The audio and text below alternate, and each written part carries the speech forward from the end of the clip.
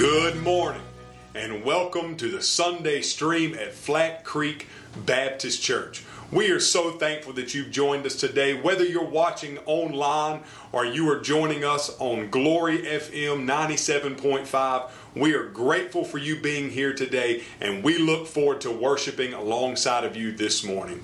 God bless you and enjoy the stream.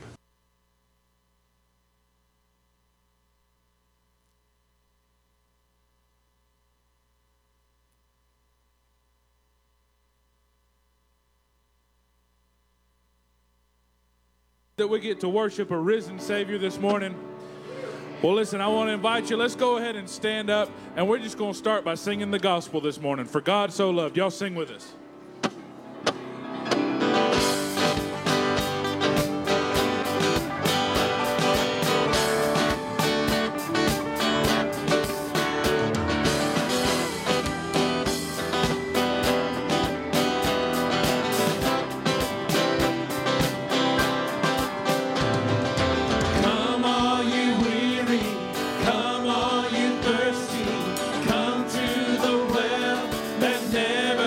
Strong.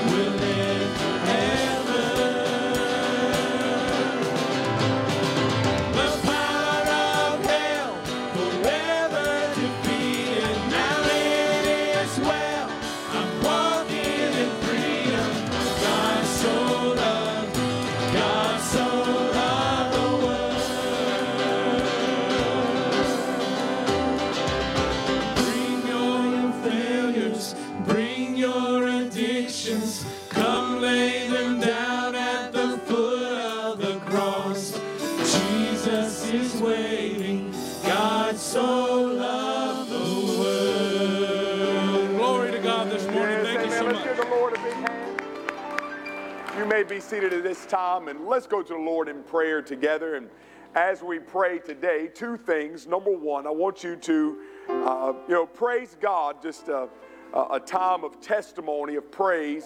Our Uganda mission team made it home safely on Friday after being gone for, I think, about 12 days.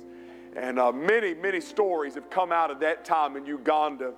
Many salvations, many lives changed. And we want to praise God. Just give a moment of thanksgiving for His protection over that Uganda mission team. But also, as you are coming in today, you might have noticed all these Samaritan's Purse shoe boxes here on the stage. Every year we collect these boxes, and today's the day that they're to be gathered back here so that we can send them out. And we always like to take a time in our service just to pray over them and pray for the individuals wherever they are around the world that might receive them. And so would you just join me in praying over these today? And Father, we thank you this morning for just your mercy, your grace. Thank you, Lord, that as they just sang, for God so loved the world. He loved us all. No matter who we are, the richest or the poor, no matter what corner of the globe we might come from, you have a love for us and a desire to save us, to reconcile us to yourself. And God, as we stand here today, I say thank you for that Uganda mission team. Thank you for your protection, your provision. Thank you, God, for going ahead of them and using them in the gospel ministry, seeing souls saved. Even heard the story of a man who was a Muslim coming to Christ. And we know there's so many others who came to saving faith through the efforts of this team. And we thank you, Lord, and pray that you'd continue to move in that nation of Uganda. But God, on the stage today represents individuals. All these shoe boxes are going to go into the hands of individuals around the globe. We don't know where they're going to go. But already, Lord, your sovereign hand will move them to where they need to be and put them into the hands of children and families who need them the most. And what we're going to pray is that, Lord, as each one of these boxes are opened, and there's somebody from Samaritan's Purse there to share the gospel, that there would be a great harvest of souls. As young people, as families from around our world come to a saving knowledge of Jesus Christ, as they offer them just a simple gift, but then use that as an illustration of the free gift of God known through the grace of Jesus Christ. And so, God, I put it all into your hands and just ask you to use it for your glory. God, I thank you for Flat Creek Baptist Church. Lord, as I stand here on this stage today, I think about the 8:30 service this morning, all the folks that were represented there, all those who are here at 11 o'clock today. I've had many people come to me today and say, Pastor, can you pray for this? Can you pray for that? And Lord, I know there are many requests weighing heavy on the hearts of individuals in the room today. So God, I want to just lift them all up to you, coming boldly to the throne room of grace and ask you to move and work in each individual's life. Thank you, God, for the work that you're doing. Thank you, God, for the work that you're going to do. We're just going to trust you in it. We love you. We say these things in Jesus' name. Amen and amen. We would like to welcome you to Flat Creek Baptist Church. Let's give our online and radio listening audience a big hand today as well. Thankful for those who join us every Sunday morning, whether in person or online or on the radio. It's always a joy to be able to gather together and worship. But you might be here in the building for the very first time. And if you are, we want to say welcome to you. And if you'll just look there in the back of your pews, you're going to find an envelope holder. And in that envelope holder, you're going to find a green Connections card. If you could fill that out for us. And on your way out the double doors today, you're going to see a Connections tent just over to the right. If you'll turn that Connections card in for us, we have a special gift for you. But it's also our way to connect with you during the week. So please do that so that we can come alongside of you in your walk with the Lord Jesus Christ. Also, it's a very special weekend as we commemorate our veterans, and we'd like to take a time now. If you are a veteran of our United States services, military services, would you please rise at this time so that we can recognize you, all veterans.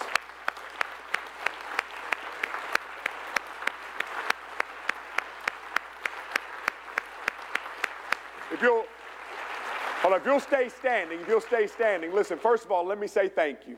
Thank you for your service. Because of you and your sacrifice, being willing to lay down your life for others, we're able to gather here freely and worship the Lord Jesus Christ. So from the bottom of my heart and the bottom of Flat Creek's heart, we all say thank you to each one of you. But I want you to do this, Flat Creek. I want you to look right around you and see these individuals who are standing up, because now is our time of fellowship, okay? I want you to grab these veterans by the hand, hug their neck, tell them how much you appreciate them and their service, and then also greet those around you as we continue our time of worship today with a time of fellowship as we sing "'Tis So Sweet to Trust in Jesus." If you'll rise and shake the hands of those around you today. Love you, Dale. Love you, Gary. Yeah, appreciate you, man. Appreciate you.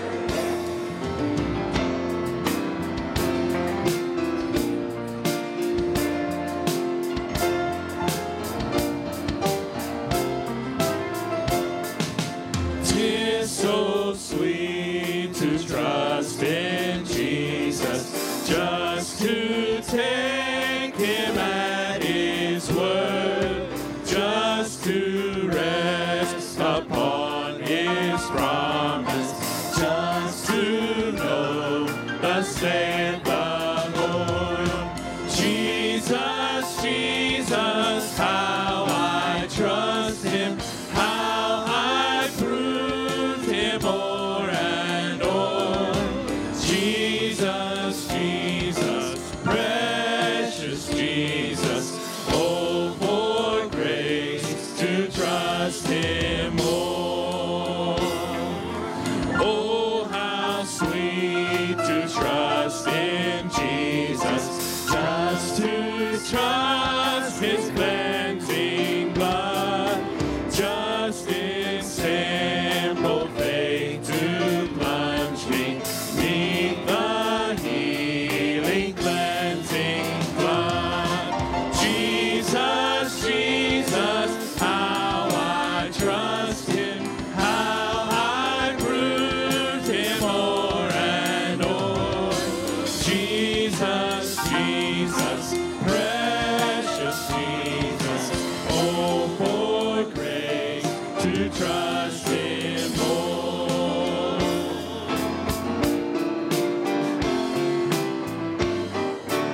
I'm so glad I learned to trust him, precious Jesus, Savior, friend, and I know that thou art with me, will be with me to the end.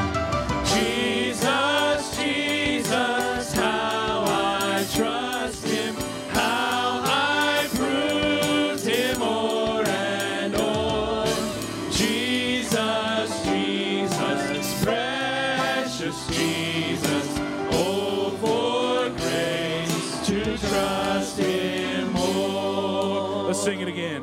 Jesus, Jesus, how I trust him, how I proved him o'er and o'er.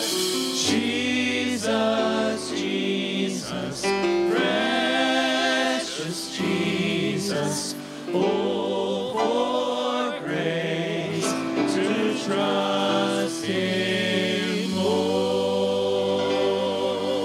Listen, that's good worship right there. I don't care who you are, that's good stuff. Listen, we open this service by singing the gospel. The message that's coming later in the service is the gospel. And I think one thing we do in church oftentimes is we overcomplicate the gospel. Listen, it was simple enough for me as a 6-year-old to be able to understand what it was to want to give my life to Jesus. And that's the way it should be. We sang it so simply. God so loved the world, he gave his only son so that whoever believes in him might not perish but have eternal life. Listen, if that's something that you've already done, if you've already believed in Jesus and began your walk with him, then this is your testimony. Look, sing to the others, it's so sweet to trust Jesus. And let's sing now straight to Jesus and tell him how much we love him. My Jesus, I love thee. I know thou art mine.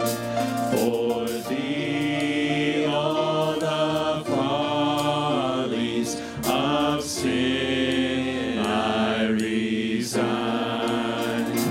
My gracious Redeemer, my Savior art thou. If ever I love thee, my Jesus, 'tis now.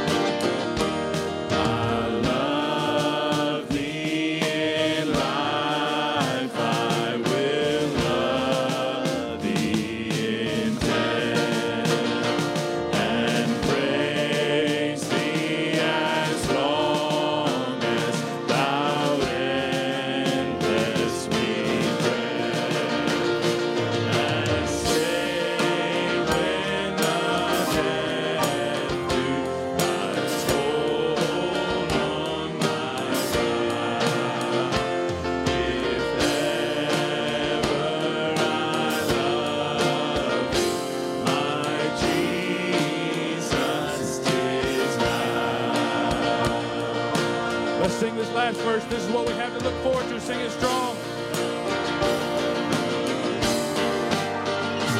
In mansions of glory and endless delight,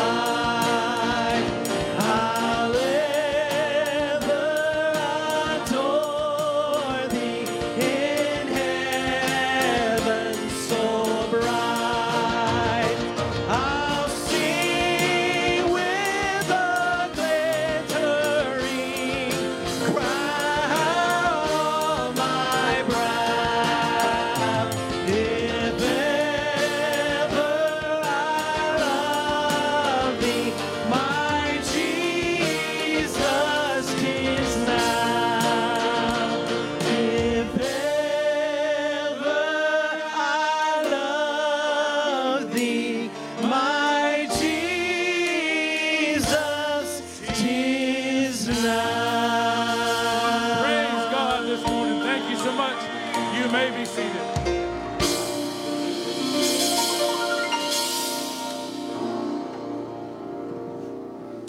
Real quick before we do this last song, I want to just share something with you. I said earlier, it is so simple that a six-year-old like me, as nonsensical as I was growing up, could understand it.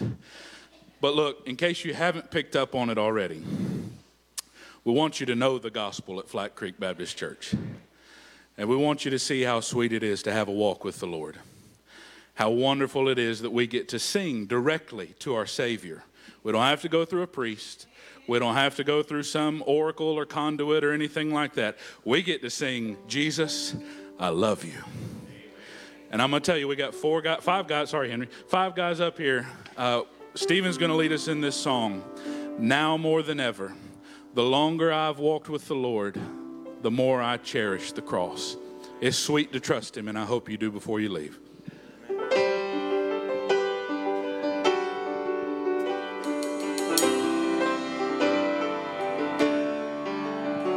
When I started my journey in fresh childlike trust, I believed that the Lord's way was best. I would read from his word how he mothered the bird and grieve when it fell from its nest. how I felt his delight when I chose to do right and prayed I would not make him sad. We would meet on the way in the cool of the day. What a pure, sweet communion we'd had.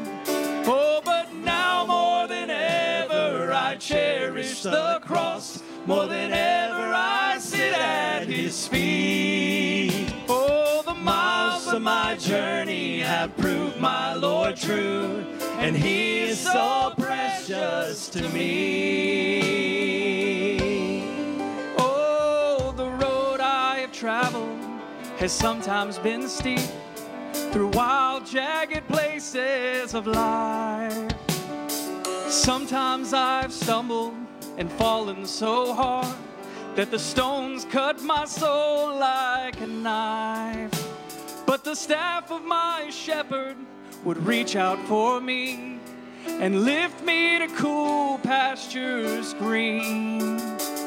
Oil of the Spirit anointing my wounds, there I'd rest by the clear healing stream. Oh, but now more than ever I cherish the cross. More than ever I sit at his feet. Oh, the miles of my journey have proved my Lord true, and he is so precious to me.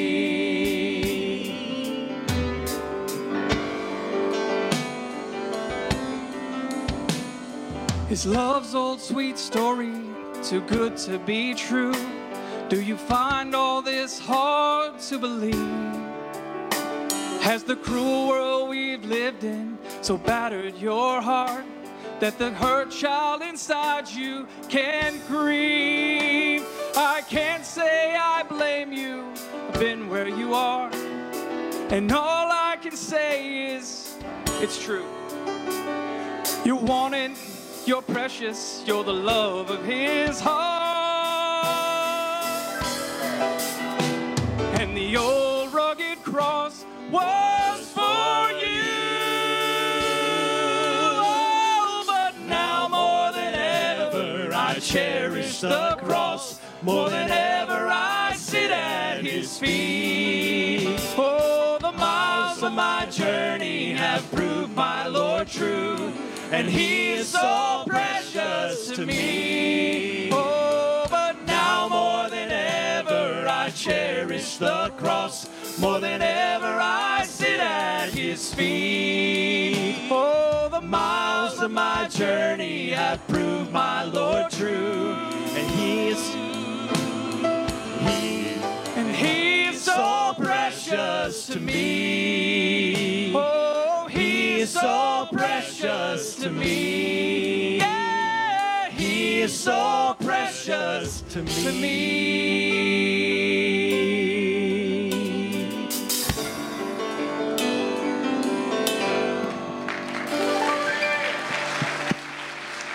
Amen. Thank you so much to our praise team and these guys. That was awesome. Thank y'all so much. At this time, we'd like to dismiss our children, ages kindergarten through the 5th grade, who have signed up for Children's Church today. You can come right here, and Miss Breeze and the other workers will meet you here behind the piano. It's always a joy to see all these children on Sunday mornings. Amen? Amen.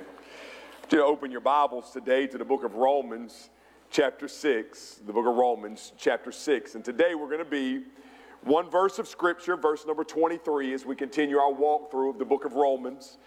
And I will say this, Flat Creek, I am certainly appreciative of you and your desire to hear the Word of God. You know, as an expository preacher, it is not only a commitment on my part to preach word for word, verse by verse, chapter by chapter, book by book through the Bible, but it's also a commitment on your behalf to come every week and to commit yourself to hearing the Bible in that way. And I truly believe it's the only way to preach the Bible. It's just to say, hey, what does it say? Let's just open it up and let's examine the text. And we have been hard at the book of Romans since the beginning of February. So every Sunday since February, you've come in here and we've listened to the book of Romans. And so today, 6:23, we're going to close out chapter 6, and then we're going to take a break until January. So we're going to give you a few weeks out of the book of Romans as we're now coming into the Christmas season, and want to pause for just a moment during the Christmas season, bring a series of messages to you over the next 6 weeks entitled, Only Jesus. We're going to be looking at some of the prophecies of the first coming of Christ and show you how Jesus is the only one who fulfills those prophecies. But today, we're going to close out this little chapter of the book of Romans with Romans 6:23, a message that I want to entitle, The Gospel in 21 Words. The Gospel in 21 words. I want to start today by just sharing a personal story with you that happened to me when I first became a preacher, a pastor. Now, you have to understand that one thing that I was always so cautious about, one thing that I was always so scared of, was that people would give me compliments and pat me on the back, and that somehow I would get this really big head and I would walk in a lot of pride. And so what I did when I first became a pastor was I always avoided the double doors at the back of the sanctuary. I never wanted anybody to shake my hand. So as soon as the service was over, I would find the quickest route to my car, get to my car before anybody could speak to me, because I didn't want anybody boasting me up, propping me up. Over time, I began to talk to some other pastors, and they said, well, Zach, it's okay. Look, people want to talk to you. People want to get to know you. So it's not a matter of pride. It's just a matter of just being able to converse with your folks. And so it's not a bad thing. And so I decided that I would start standing at the doors, as I do here at Flat Creek on Sundays, in order to talk to people. And so I remember this one evening down in South Carolina, I got what I consider to be the greatest compliment I ever got as a preacher. However, the moment that it was given to me, I didn't take it as a compliment. In fact, the moment the individual said this to me, it actually made me very angry, and I wanted to kick him, to be honest with you. It was a Sunday night. I had preached out of the book of Matthew on Jesus calming the storms. And as you have probably heard sermons over your life, I preached kind of that generic type message of Jesus calming the storms in your life. And when the service was over, I was standing there at the double doors, and everybody's coming out, and I had this one church member named Mr. Johnny Williams. Johnny was around 90 years old at the time. Johnny and his wife, Miss Fanny, they were always faithful to come to church, and on this day, here they came. They come walking out the doors, and Johnny, he was a shorter fella. He was kind of hunched over, and he got to me, and he shook my hand, and this is what he said to me.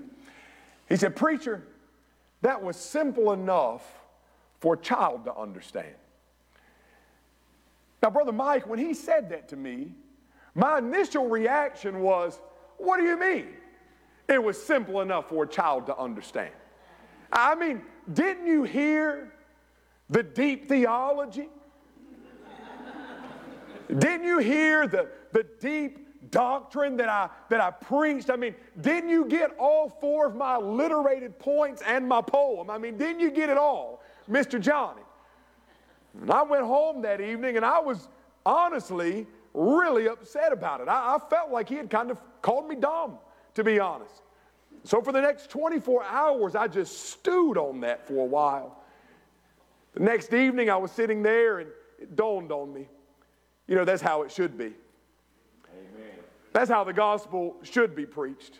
Amen. The gospel should be preached in such a way that it is simple enough for a child to understand. I remember having a homiletics professor in Bible college, and I remember he stood up before us one day and he said, "Boys, anytime you stand in the pulpit and preach God's word, remember this simple acronym, KISS, K-I-S-S. Keep it simple, stupid." Talking directly to me. I would actually, though, friends, I would venture to say this is where we've gotten it wrong. As a pastor, you know, I've led many evangelism classes, all designed to help people get out and share their faith. And anytime I teach those classes, I always will ask the question, what are some reasons that maybe somebody would not share their faith? And the number one reason that people say they won't share their faith is the reason of fear. Not necessarily a fear of rejection, rather a fear that they're not going to know what to say. Fear that somebody's going to ask a question or begin to engage them in a debate, and the person is going to be stuck with no answer. In essence, what they're saying is this: I'm not smart enough to tell somebody about Jesus. I don't have theological training. I don't have a master of divinity. I don't have a doctorate of theology. What if I fail? Well, friends, guess what? Here's the good news. You don't have to have any of those things to tell somebody about Jesus. The gospel at its core is a simple message, so simple that it took Paul only 21 words to sum it up. Romans 6:23 is a verse that you learned in vacation Bible school. It's a verse that you've heard your entire life. Its beauty is unmatched, and its simplicity, if you can grasp it, will give you the confidence to share your faith without fear. Everything you need to know about the gospel is found right here in Romans 6:23. For the wages of sin is death, but the free gift of God is eternal life in Christ Jesus our Lord. Now, taking that one verse of Scripture, I want to give you a 5-point gospel presentation. And I want to encourage you to write these 5 points down, because if you do, you will have a basic gospel presentation that you can memorize and you can use as you go and share your faith with a lost and dying world. So number one, I want you to see from the text what I like to call the reality of sin. The reality of sin. Now, friends, I know of no idea more offensive to humanity than the idea of sin. We all know that it is far easier to face a problem if we don't have to accept the blame for it. Let's get real. It's far easier for us as humans to say, I am sick, than it is to say, I am wrong. In most churches today, the word sin has become an archaic word of the past, and it is rarely talked about any longer. Pastor J. Gerald Harris once said the following: we have minimized sin in our day. Churches and preachers seem afraid to speak out about the old-fashioned idea of sin. About 10 years ago, Summer and I, when we were still living in South Carolina, she began to have these really bad back problems. I mean, this poor girl would wake up 2 or 3 o'clock in the morning and she would be down on the floor in pain. Just writhing and crying out, and we weren't sure what was going on with her. And many times the pain would get so bad that I can remember her telling me, I feel like my back is going to explode through my chest. And we went to all these different doctors, and doctor after doctor gave diagnosis after diagnosis, and they would all give a remedy, they would all give a cure. They would give her pain medicine, they would give her muscle relaxers, they would give her injections, all these different things. Months and months went by, and every single time that a doctor would tell her what was going on, it would work for a day or two, and then the pain would come back. And we were beginning to get very discouraged until one day she was sharing with a lady at her work what was going on, and this woman said to her, Summer, have you ever had your gallbladder checked? She said, no, I never have. She said, the next time you go to the doctor, ask them to check your gallbladder, which she did, and wouldn't you know, the gallbladder was full of stones. And once she had it removed, there was instantaneous relief. Friends, this is where we must get it right. We must properly diagnose the problem with humanity. Because if we never properly diagnose the problem with humanity, humanity will never understand their need for a Savior. Do you know this morning that the relief you desire, the hope of the burden you bear actually being taken off of you, the void that you're trying to fill with all of these worldly things can actually be filled, but it can only happen through the gospel. But friends, you will never know your need for the gospel. You will never know what the remedy is if you do not first realize your own sinfulness.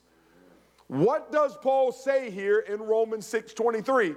For the wages of sin is death. The Greek word for sin here is the word hamartia. Paul uses it 22 times from chapter 5:12 to 6:23.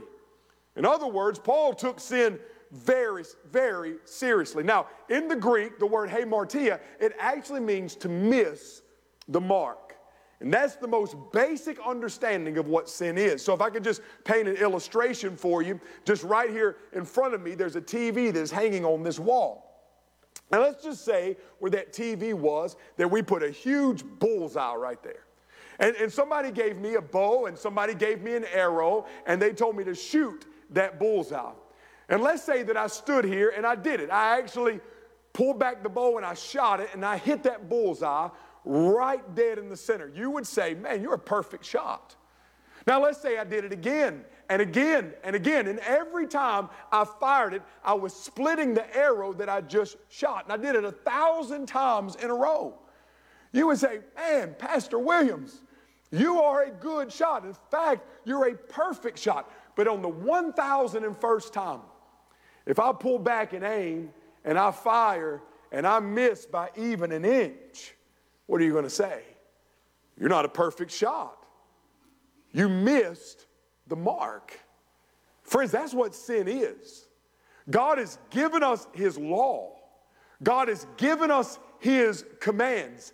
And every single day that you live, even if you hit that bullseye 1,000 days in a row, let's say for 1,000 days in a row, you live perfectly according to the law of God. If on the 1,001st day you fail, you have transgressed the law of God and are guilty in His sight. James chapter 2 verse 10 and 11, for whoever keeps the whole law and yet stumbles in one point has become guilty of it all. For he who said, do not commit adultery, also said, do not commit murder. Now, if you do not commit adultery, but you do commit murder, you have become a transgressor of the law. Here's the truth. Romans 3:23, for all have sinned and fallen short of the glory of God. In one verse, Paul indicts the entire human race in the courtroom of God. He goes on to say in Romans 5:12, therefore, just as through one man sin entered into the world, and death through sin, and so death spread to all men because all sinned. Do you know what all means in the original Greek language? All. Amen. You like that, didn't you, Philip? All. Guess who that includes? That includes me. That includes you. We have all sinned, no exceptions. Now, there might be somebody in the room today that would object. And they might say, not me. I've kept all of God's laws. I've never broken any of them. I will tell you that you're not the first person in human history to have that posture of heart. In fact, there was a rich young ruler who came to Jesus in the Bible. And when he came to Jesus, he said, what must I do to inherit eternal life? What work must I accomplish? What command must I live up to in order to inherit eternal life? And Jesus said, you know the commandments. Do not murder, do not commit adultery, do not steal, do not bear false witness, do not defraud, honor your father and mother. To which the rich young ruler said, teacher, I've kept all of these from my youth. And the Bible says that Jesus loved him and said, there's one thing you lack. Go and sell all that you possess and give it to the poor, and you will have treasure in heaven. And come follow me. And the Bible says that the young ruler was saddened, and he went away grieving, for he was one who owned much property. You see, here's what happened. When he was confronted with the law of God and the command to sell all of his possessions, his idolatry came to light. Here was a man who had made money his God. And although he had gotten all those other commands right, no murder, don't commit adultery, he got all those right, he had failed here. He had put something before God and wasn't willing to let it go. And friends, when you and I look into the mirror of God's word, we too will come to the same conclusion, that we are not as good as we think we are. Just take the most simple of all commands. Do not bear false witness against your neighbor. That's the most simple of all commands. In other words, do not lie. Let me ask you a question. Have you ever lied? What does that make you? It makes you a liar, which makes you a sinner. And if you've even broken that, the most simple of all laws, you have broken them all, and you are guilty before God. That's the reality. The reality is we are all sinners. This is the foundation which must be laid in any gospel presentation. People must know the reality of sin, and they must come to conclude that they themselves are sinners, which leads to this second point. Secondly, we see from the text that there's a debt which is owed. For the wages of sin, the wages of missing the mark, the wages of breaking God's law is death. Now, the word for wage here in the Greek is the word opsinion. It was used as the word for a soldier's pay. In other words, a soldier would work so many days, so many months. And after he worked that much time, he would receive his opsinion. He would receive his pay, just like you. You go to work every day, you punch a time clock.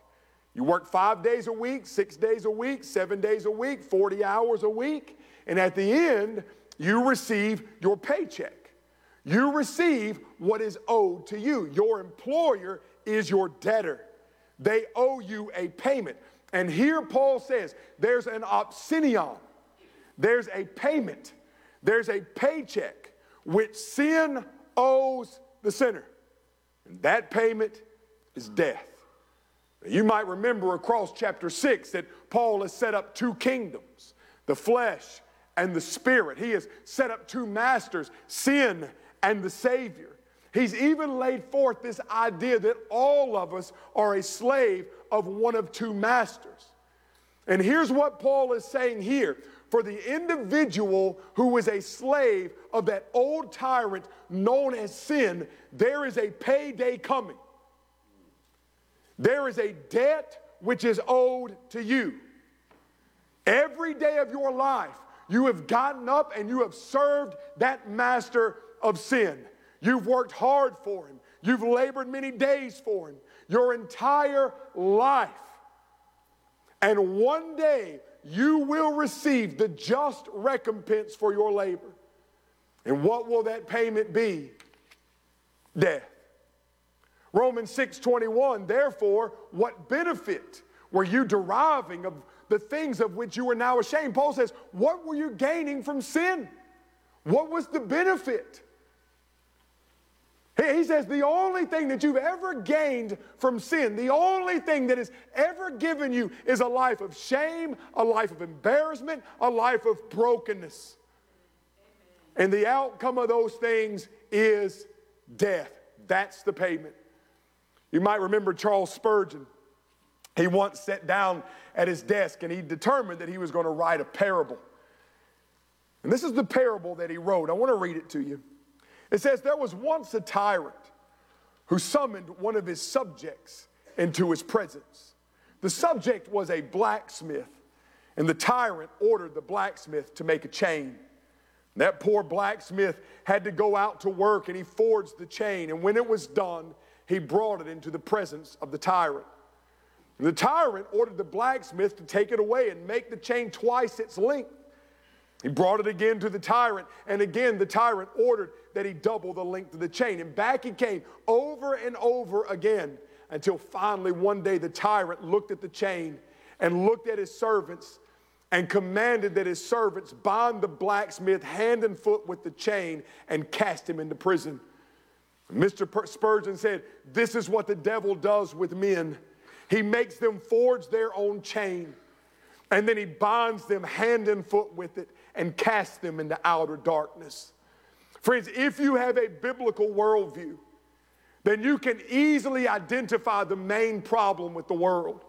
People ask all the time, Pastor, why the calamity? Why the war? Why the terror? Why the sickness? Why the deformity? Why death? And the answer is sin. Sin and death. They are married to one another. They are partners. They are two sides of the same coin. What did God say in the very beginning? He said to Adam, you're free to eat from any tree in the garden except for the tree in the middle of the garden, the tree of the knowledge of good and evil. For the day you eat of it, you will certainly die. That's the consequence. That's the payment which is owed for your sin, death. Now, there are two types of death that Paul's mentioning here. The first is physical death. The day you eat of it, you will certainly die. Physical death. You say, how do you know that God keeps that promise? Look out that window. Just outside that window is the Flat Creek Cemetery. People who lived and people who died. Why? Because they were sinners. I remember being a young pastor, and this lady in town, she died suddenly of a heart attack. I wasn't her pastor, nor was I the pastor of her family. But I remember when she died, I was friends with the funeral home director, and he said, hey, you might, ask Zach Williams to come and preach the funeral. And so they called me, and I began to go and do some in-home visits with this family. And I remember the daughter, she just continually asked me the question, why?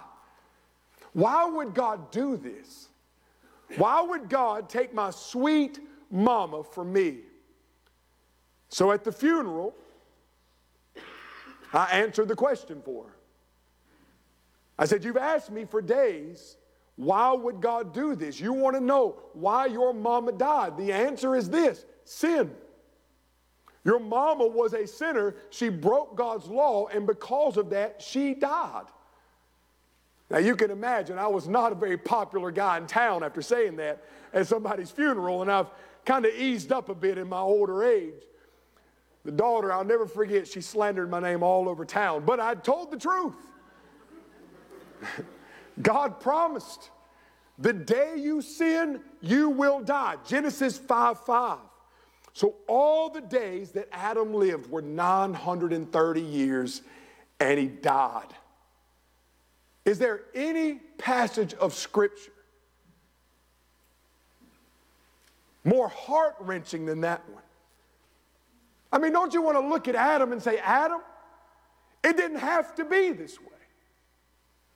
Adam, God created you for life. He created you for life eternal. If you had only obeyed the commandment of God, then you would have lived forever in blissful communion with Him. But Adam sinned, and Adam received the just payment for his error, and so do we. One day we will die. As a matter of fact, they just spent millions of dollars on a study in America. They went and they evaluated people, adults, all across America. Speaking of death, and here's what they found. 1 out of every 1 people die. 100%. We will all die. Not only physically, but friends, there's also a second death.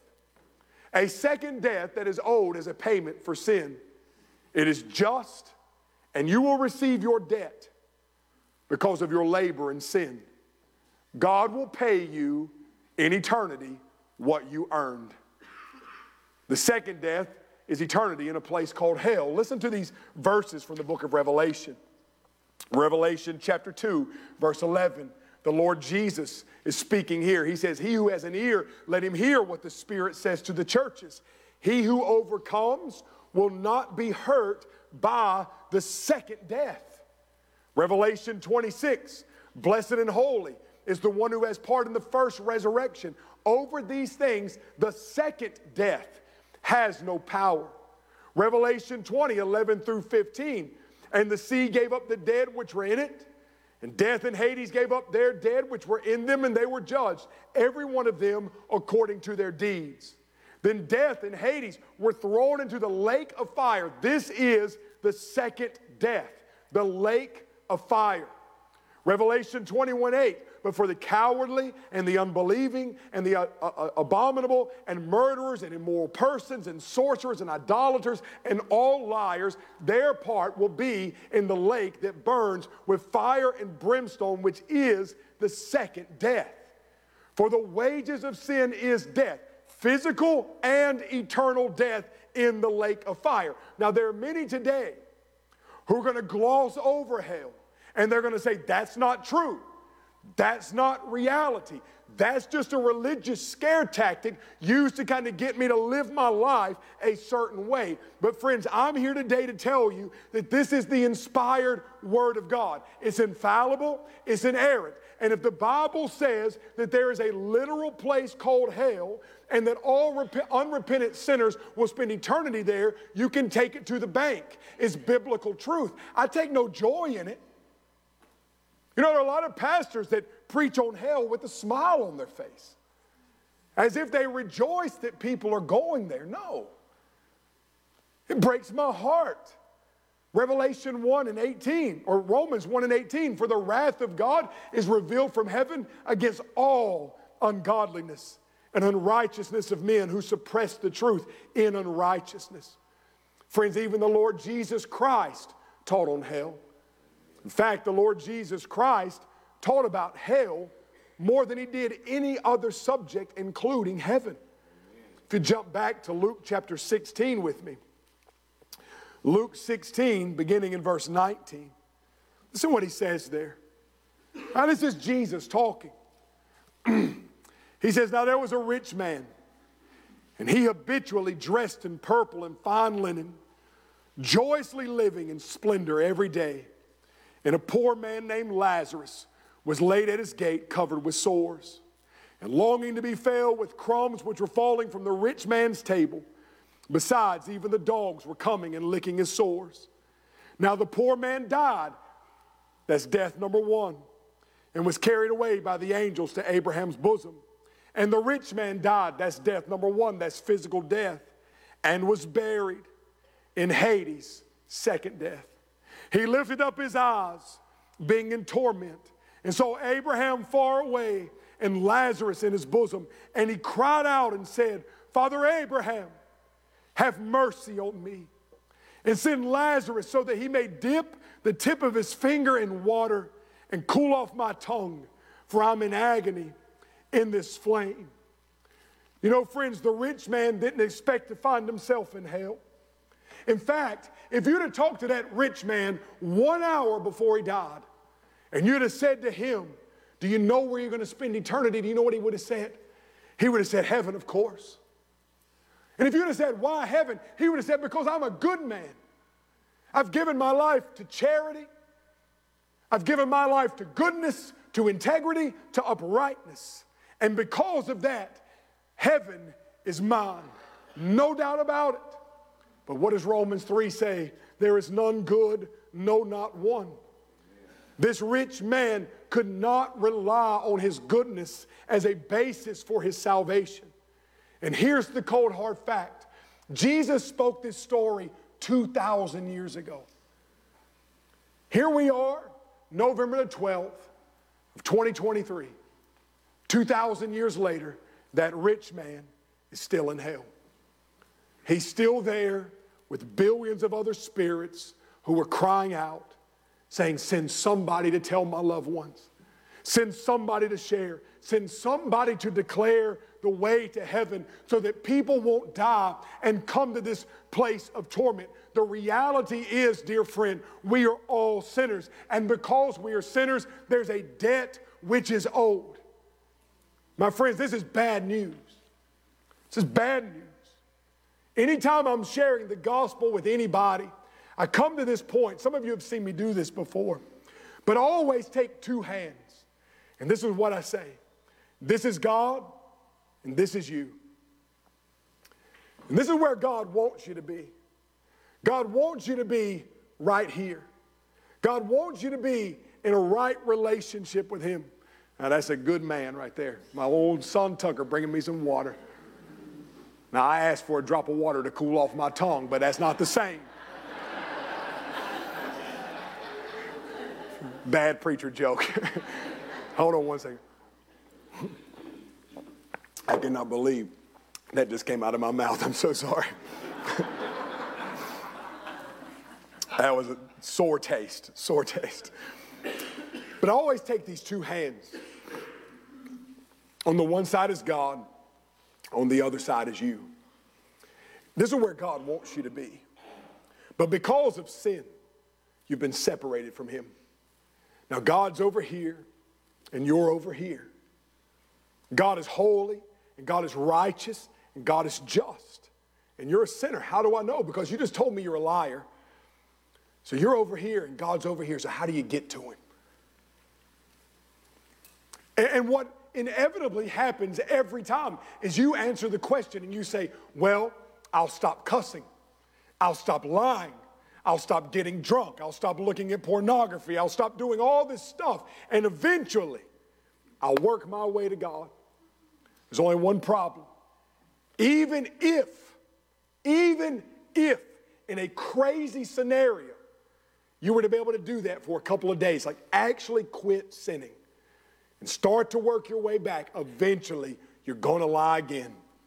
Eventually you're going to steal again. Eventually you're going to look at pornography again. Eventually you're going to gossip again. And before long you're going to be right back where you started. So here's the bad news. There's nothing you can do. Absolutely nothing. That is bad news. Reality of sin, a debt which is owed. Bad news. You're lost. There's nothing you can do. Romans 6:23, for the wages of sin is death. But, don't you love that? That great hinging point. That great hinging point in which the whole gospel hangs. You can do nothing. And so God in his wisdom did everything. That but that is put there in the text, it is the great intersection between death and life. Throughout Paul's writings, he delights at that great hinging point. He consistently contrasts the sinfulness of humanity and the consequence of that sinfulness, the bad news, with the glorious grace of God found in the gospel. That's the good news. Look back with me, if you will, at Romans chapter 3, beginning in verse 19. Romans 3:19. Now we know that whatever the law says, it speaks to those who are under the law, so that every mouth may be closed and all the world may become accountable to God. Because by the works of the law, no flesh will be justified in his sight. For through the law comes the knowledge of sin. That's bad news. But now, good news. Apart from the law, the righteousness of God has been manifested, being witnessed by the law and the prophets, even the righteousness of God through faith in Christ Jesus for all those who believe, for there is no distinction. Romans 5:6-8. For while we were still helpless, at the appointed time, Christ died for the ungodly.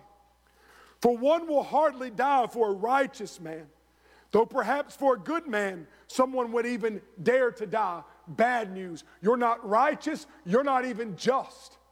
No one would die for you. Good news. But God demonstrates his own love for us in that while we were yet sinners, Christ died for us. Ephesians chapter 2, beginning in verse 1.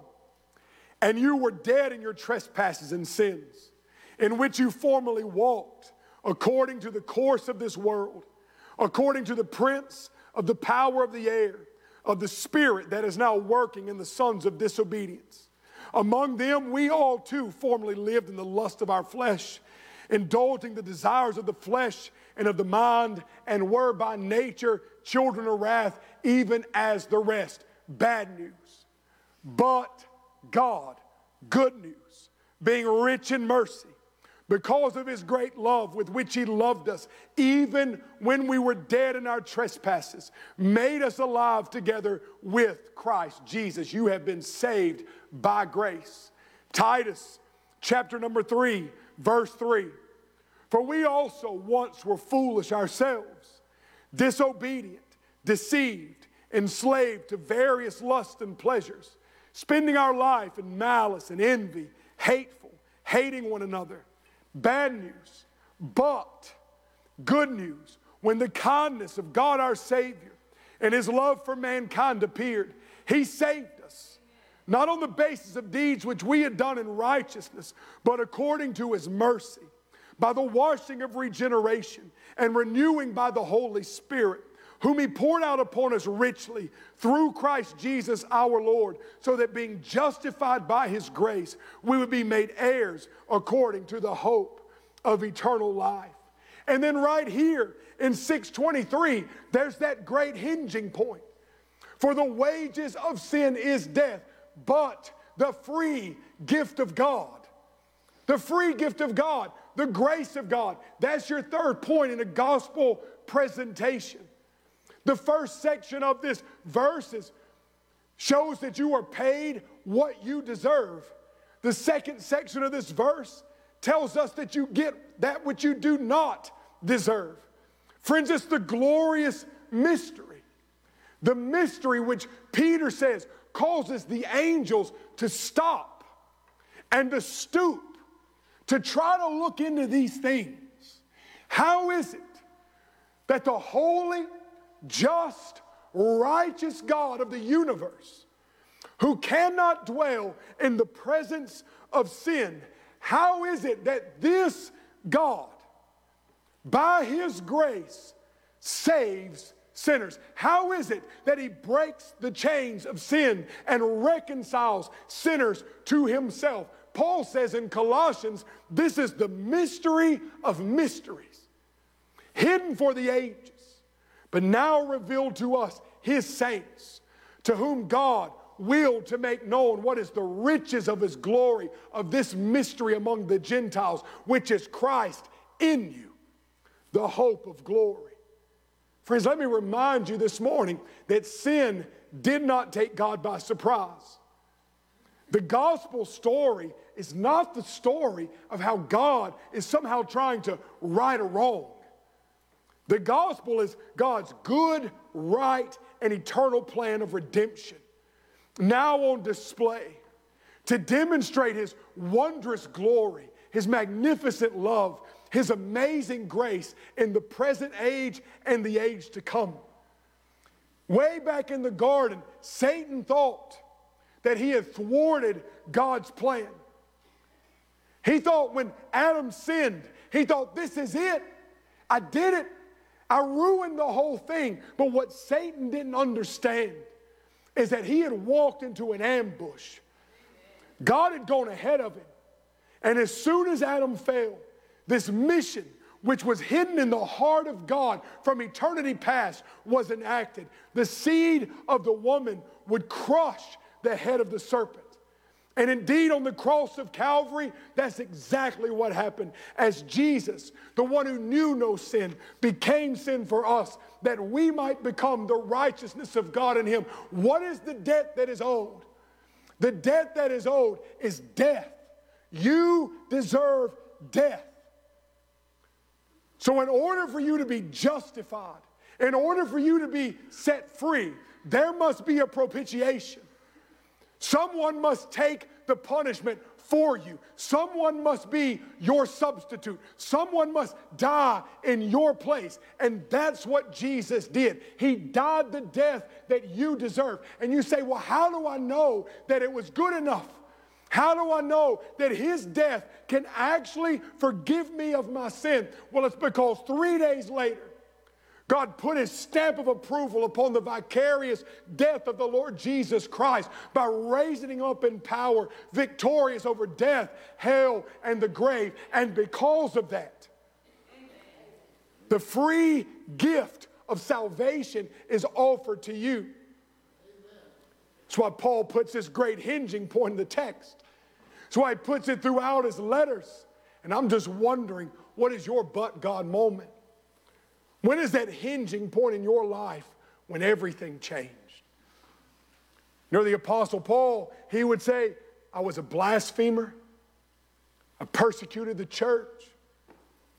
I had religious zeal. I thought I was good. But on the road to Damascus, everything changed as I was confronted with the Lord Jesus Christ. For me, I say I was a fornicator. I was a pornographer. I was an adulterer. I was a drug addict. I was an alcoholic. I was a liar. I was a thief. I was dishonoring to my parents. I was an idolater. I was a blasphemer. I was everything you could imagine. I was a trash can. Just throw it in. But God, November 19th, 2009, forever changed me. I've never been the same. The great hinging point of my life. What's the great hinging point of yours? When is your but God moment? The grace of God, which leads to this fourth point. The gift which is given. For the wages of sin is death, but the free gift of God is eternal life. Eternal life. Amen. In that same story of the rich man in hell, there's another man named Lazarus. And what do you notice about the moment that he died? The moment that he died, he went on living. The moment he died, the angels were there to carry him away to Abraham's bosom. Amen. If you were to ask Lazarus an hour before he died, where are you going? He would have said, I deserve hell.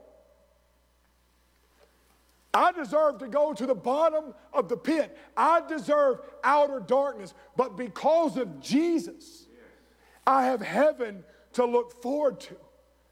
And here's the truth. Just as the rich man has been in hell for 2,000 years, Lazarus today is in the presence of our Savior in heaven. He still lives. A few weeks ago, I was in my office, and I was in the middle of a meeting, and my phone rang. Popped up on the screen, Momo Williams. And anytime Momo calls, you know it's going to be a good day. She's got something to tell you.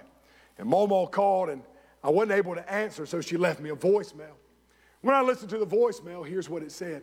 It said, Zach, I wanted to call you and tell you something. God put it on my heart to tell you. If you're born once, you die twice.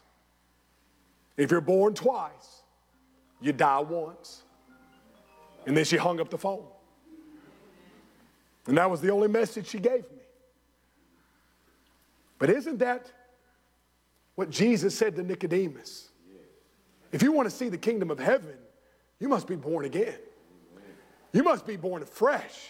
You must be born anew. There must be a change. You must be born by the Spirit. Eternal life, my dear brother and sister, is available to you for those who have been born twice. This old world is not all there is. There is a city, the Bible says, whose builder and maker is God. There is a place, the Bible says, that eye has not seen, nor has ear heard what God has prepared for those who love Him. There's a place, 2 Corinthians 12, that the Bible says that there was a man who was caught up into the third heaven. And the things he saw were inexpressible in words. There's a place, Revelation 21, 3 through 4 tells us, that in that place, that God will be among them, and He will wipe away every tear from their eyes. And there will no longer be any death. There will be no mourning or crying or pain, for the first things have passed away. Remember Jesus, John 14, 1 through 6, what He say? Let not your hearts be troubled. Believe in God. Believe also in me. In my Father's house are many mansions. If it were not so, I would have told you. I go to prepare a place for you.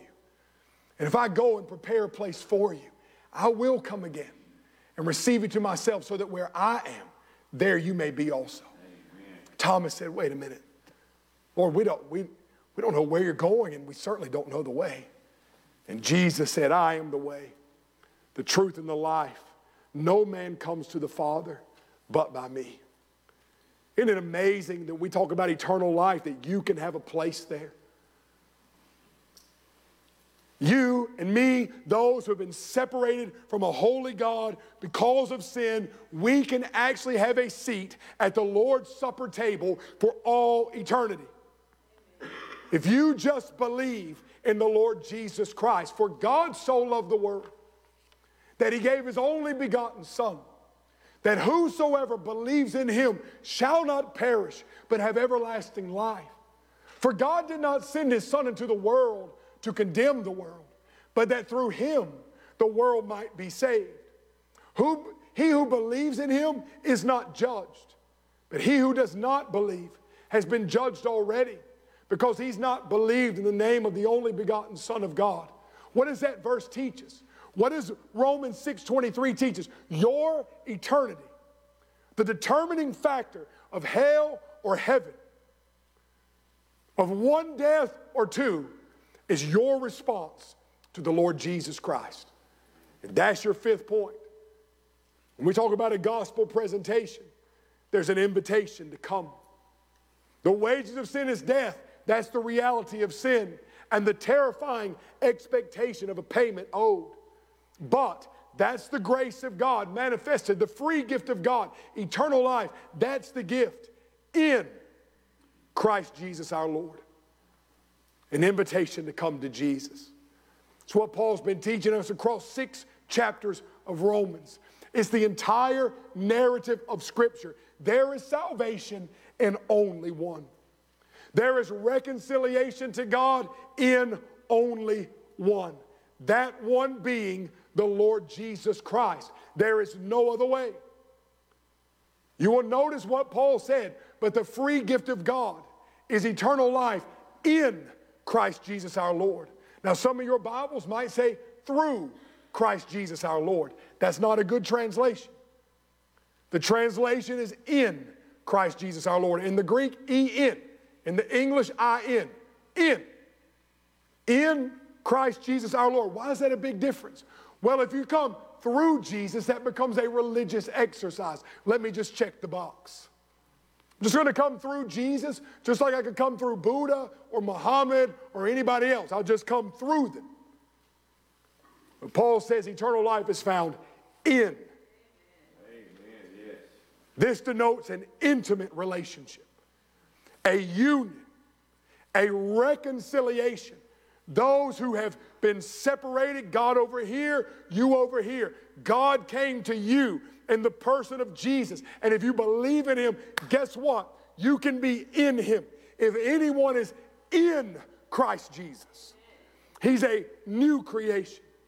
Therefore, there is now no condemnation for those who are in Christ Jesus. Amen. I have been crucified with Christ. Nevertheless I live, yet not I, but Christ lives in me. For as many of you were baptized into Christ Jesus, were baptized into his death. Don't you know that all of us who have baptized into Christ Jesus have become united with him in the likeness of his death, planted with him, engrafted in him? Jesus said, John 15, abide in me and I in you. Are you in Christ Jesus? That's the question of the hour. That's the question upon which your entire eternity hangs in the balance.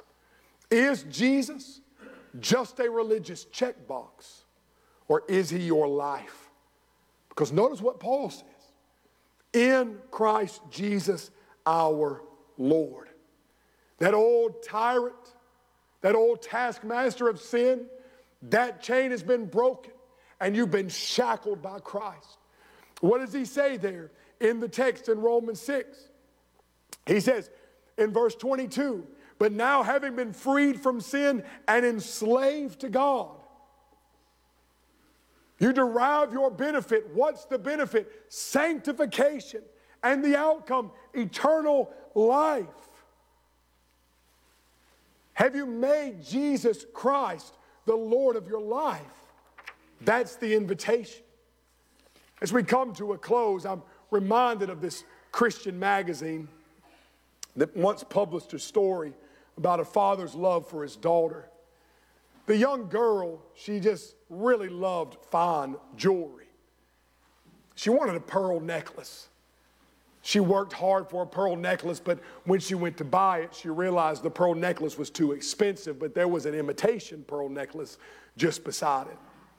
So not having the money for the real thing, she bought the imitation. And her daddy saw how much she loved the necklace. So every night he would come to her bed and he would say, Jenny, do you love me? And she would say, yes, Daddy, I love you. And he'd say, well, then give me your pearls. And she would say, Daddy, not my pearls. I saved my money. And these are mine. I love them. And this conversation went on for weeks. Every night, do you love me? Give me your pearls. Until finally one night, Jenny relented with tears running down her cheeks. And she said, here, Daddy, you can have them. Her father took those pearls and he put them in his pocket, and he reached into his pocket of his robe and he pulled out a velvet case and handed her a strand of genuine pearls that he had had all along. He was just waiting for her to surrender the imitation so he could give her the genuine. Friends, our Heavenly Father has made the same invitation to us. Amen. He says, do you love me? Give me your life. And we kind of kick back against that, and we squirm against that thought of surrender. And we struggle to give our lives to God because that thought could be agonizing. But when we finally say yes, He takes what's cheap in our life and gives us what's priceless. Amen. He gives us His Son, Jesus Christ. Jesus Christ our Lord. Or is He? Is He the Lord of your life? I want to assure you that if you completely trust Him, Jesus is for you. He has your best interest in mind, and He will never fail you. Have you given your life to Him? Friends, just a simple 21-word gospel presentation. For the wages of sin is death, but the free gift of God is eternal life through Jesus Christ our Lord. The reality of sin, a debt which is owed. The grace of God, a free gift, and an invitation to come. Just wonder, dear friend, have you given your life to Christ? Or maybe today would be that day that you would say yes to Jesus. We're going to have a time of invitation. Our musicians are going to come and they're going to sing a song entitled, I Have Decided to Follow Jesus. Heads bowed and eyes closed as they come today. And as they're coming, number one, I want to talk to the believer. Talk to the individual who already has a relationship with Jesus. And I would encourage you to take those 5 points that I've just given you, put them in a notebook, put them in the front of your Bible, and use them to share the gospel message. As I said at the beginning, you don't have to have a doctorate degree or a master's degree to tell people about Jesus. Just take those 5 simple points, and you can walk right through them, and you can share them with anybody. Bring them to the cross of Calvary and show them that Jesus died for their sins. There may be also a second group of individuals in the room today, and that's the person who's never given their life to Jesus. You've come here today, somebody's invited you. You really don't even know why, but you're here. You've heard the gospel presented, and you would say, you know what, when I heard those 5 points, I can say with all my heart, I've never truly given my life to Jesus, but I want to make that right today. Is there anybody here today that would raise their hand and say, Pastor, I've never been saved, but today I want to be saved? Would you just raise your hand? Anybody today would raise their hand and say, today's my day of salvation? Anybody at all? Raise your hand. I got you back there, brother. If you want to pray today to receive the Lord Jesus Christ, here's what I'm going to ask you to do right now. We're going to have just a time of silence. I want everybody just to be silent. It's not a magical prayer that I can pray for anybody to be saved. I can't do this for you. I wish I could. I wish I could take you all the way through the gate, but I can't. This is between you and Him. And so we're going to give you a few moments just right here in silence. We're going to give you a few moments to just pray and ask the Lord Jesus to save you. Repent, believe, and be saved. Call out to Him and ask Him to save you right now. In the quietness of your heart, we're going to give you a few moments of silence. Anybody at all that needs to be saved, this is your opportunity. You pray right now.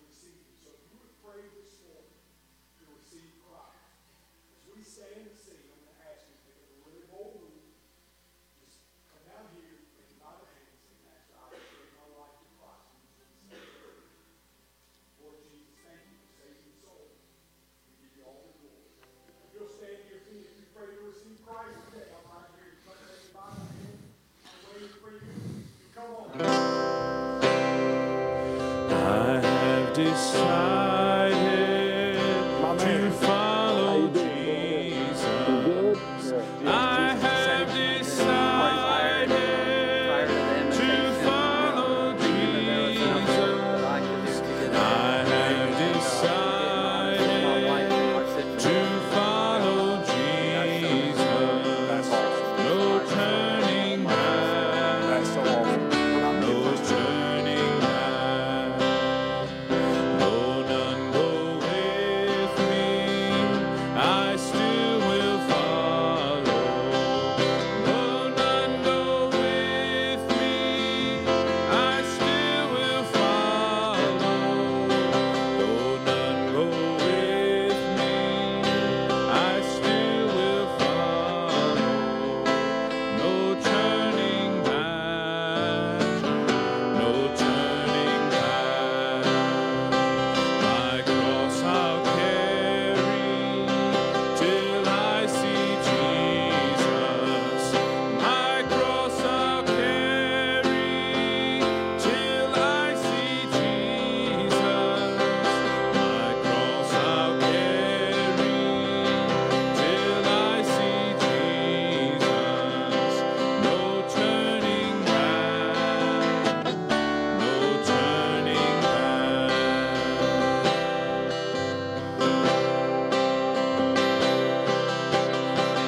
The world behind me, the cross before me. The world behind me, the cross before me. The world behind me, the cross before me. No turning back. No turning back. Amen. Let's give the Lord a big hand today. Everybody, this is Jeb, okay? And he's been visiting our church, I believe, for 2 weeks, I think. And today he comes to give his life to the Lord Jesus Christ. Amen.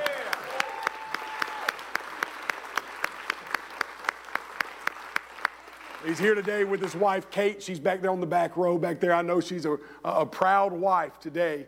Here's a new creation in Christ, Flat Creek. And we praise God that when the gospel is presented, he's still saving souls. Amen. And here's the truth. The Bible says when one sinner repents, that all the angels in heaven, they rejoice. And his name has been written in the Lamb's Book of Life. And maybe today you've never given your life to Christ. It's not too late. It's not too late. You'll see me at those double doors. You come take me by the hand and say, Pastor, I need to be saved. Jeb's going to come with me. I'm going to get his wife, Kate, on the way out. Let them fellowship for a moment. But I want you to come and shake his hand and tell him how thankful you are to have him as a brother in Christ. Brother Caleb, if you'll close us with a word of prayer, this is your invitation. If you're visiting with us, please go by that connections tent. If you like to give, you can give on your way out or you can give online, flatcreekchurch.net. Brother Caleb, if you'll pray.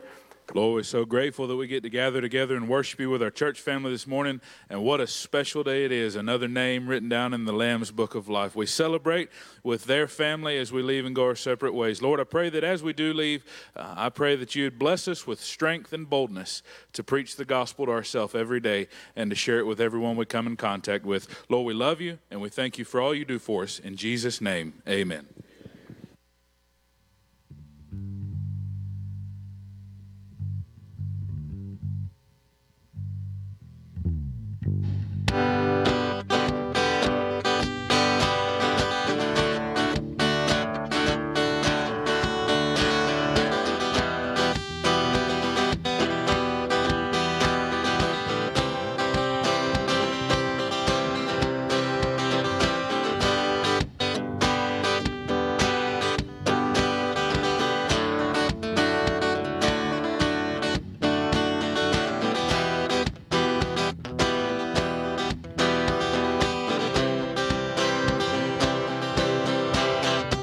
Thank you so much for joining us on the Sunday stream here at Flat Creek Baptist Church in Gainesville, Georgia.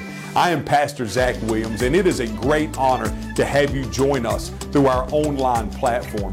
It is our belief here at Flat Creek Baptist that you should be connected to a local congregation. And so if you are in the Gainesville, Georgia area, we want to encourage you to come out and be a part of what God is doing in our midst. There's nothing like being connected to a local body of believers. However, if you are tuning in today and you are not from the Gainesville, Georgia area and you're tuning in from some other place on earth, what we're going to encourage you to do is get attached to a local body of believers under good, sound, biblical, doctrinal preaching, so that you can be encouraged in your walk with the Lord Jesus Christ, and allow Flat Creek Baptist and our Sunday stream to just be a supplement to what God is doing in your life. Friends, I thank you so much once again for joining us. God bless you, and for more information, you can visit our website, flatcreekchurch.net.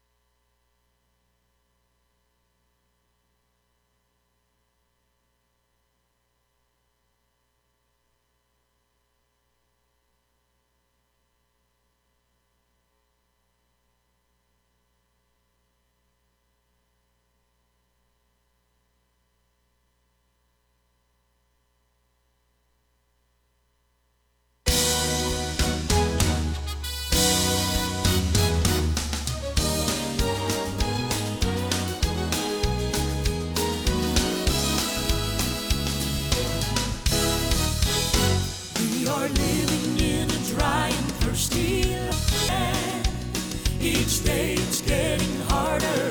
There's this burning sand. Still I know there's cool clear water up ahead, where the dying soul of man shall soon be fed. And then he'll spread the welcome table, and I'll feast on heavenly manna, and my brand new garment I shall wear. And I'll cry, holy, holy, and I'll tell the redemption story. Praise the name of the one who's worthy. Hallelujah, glory, as we celebrate my heritage of the Lamb. And I'll cry, praise the name, holy, and I'll tell the redemption story. Praise the name of the one who's worthy. Hallelujah, glory, as we celebrate the heritage of the Lamb.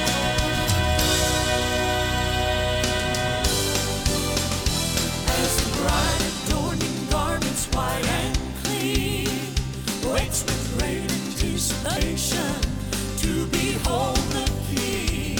The celebration has begun, and now's the time. He'll say, welcome, my beloved, come and dine.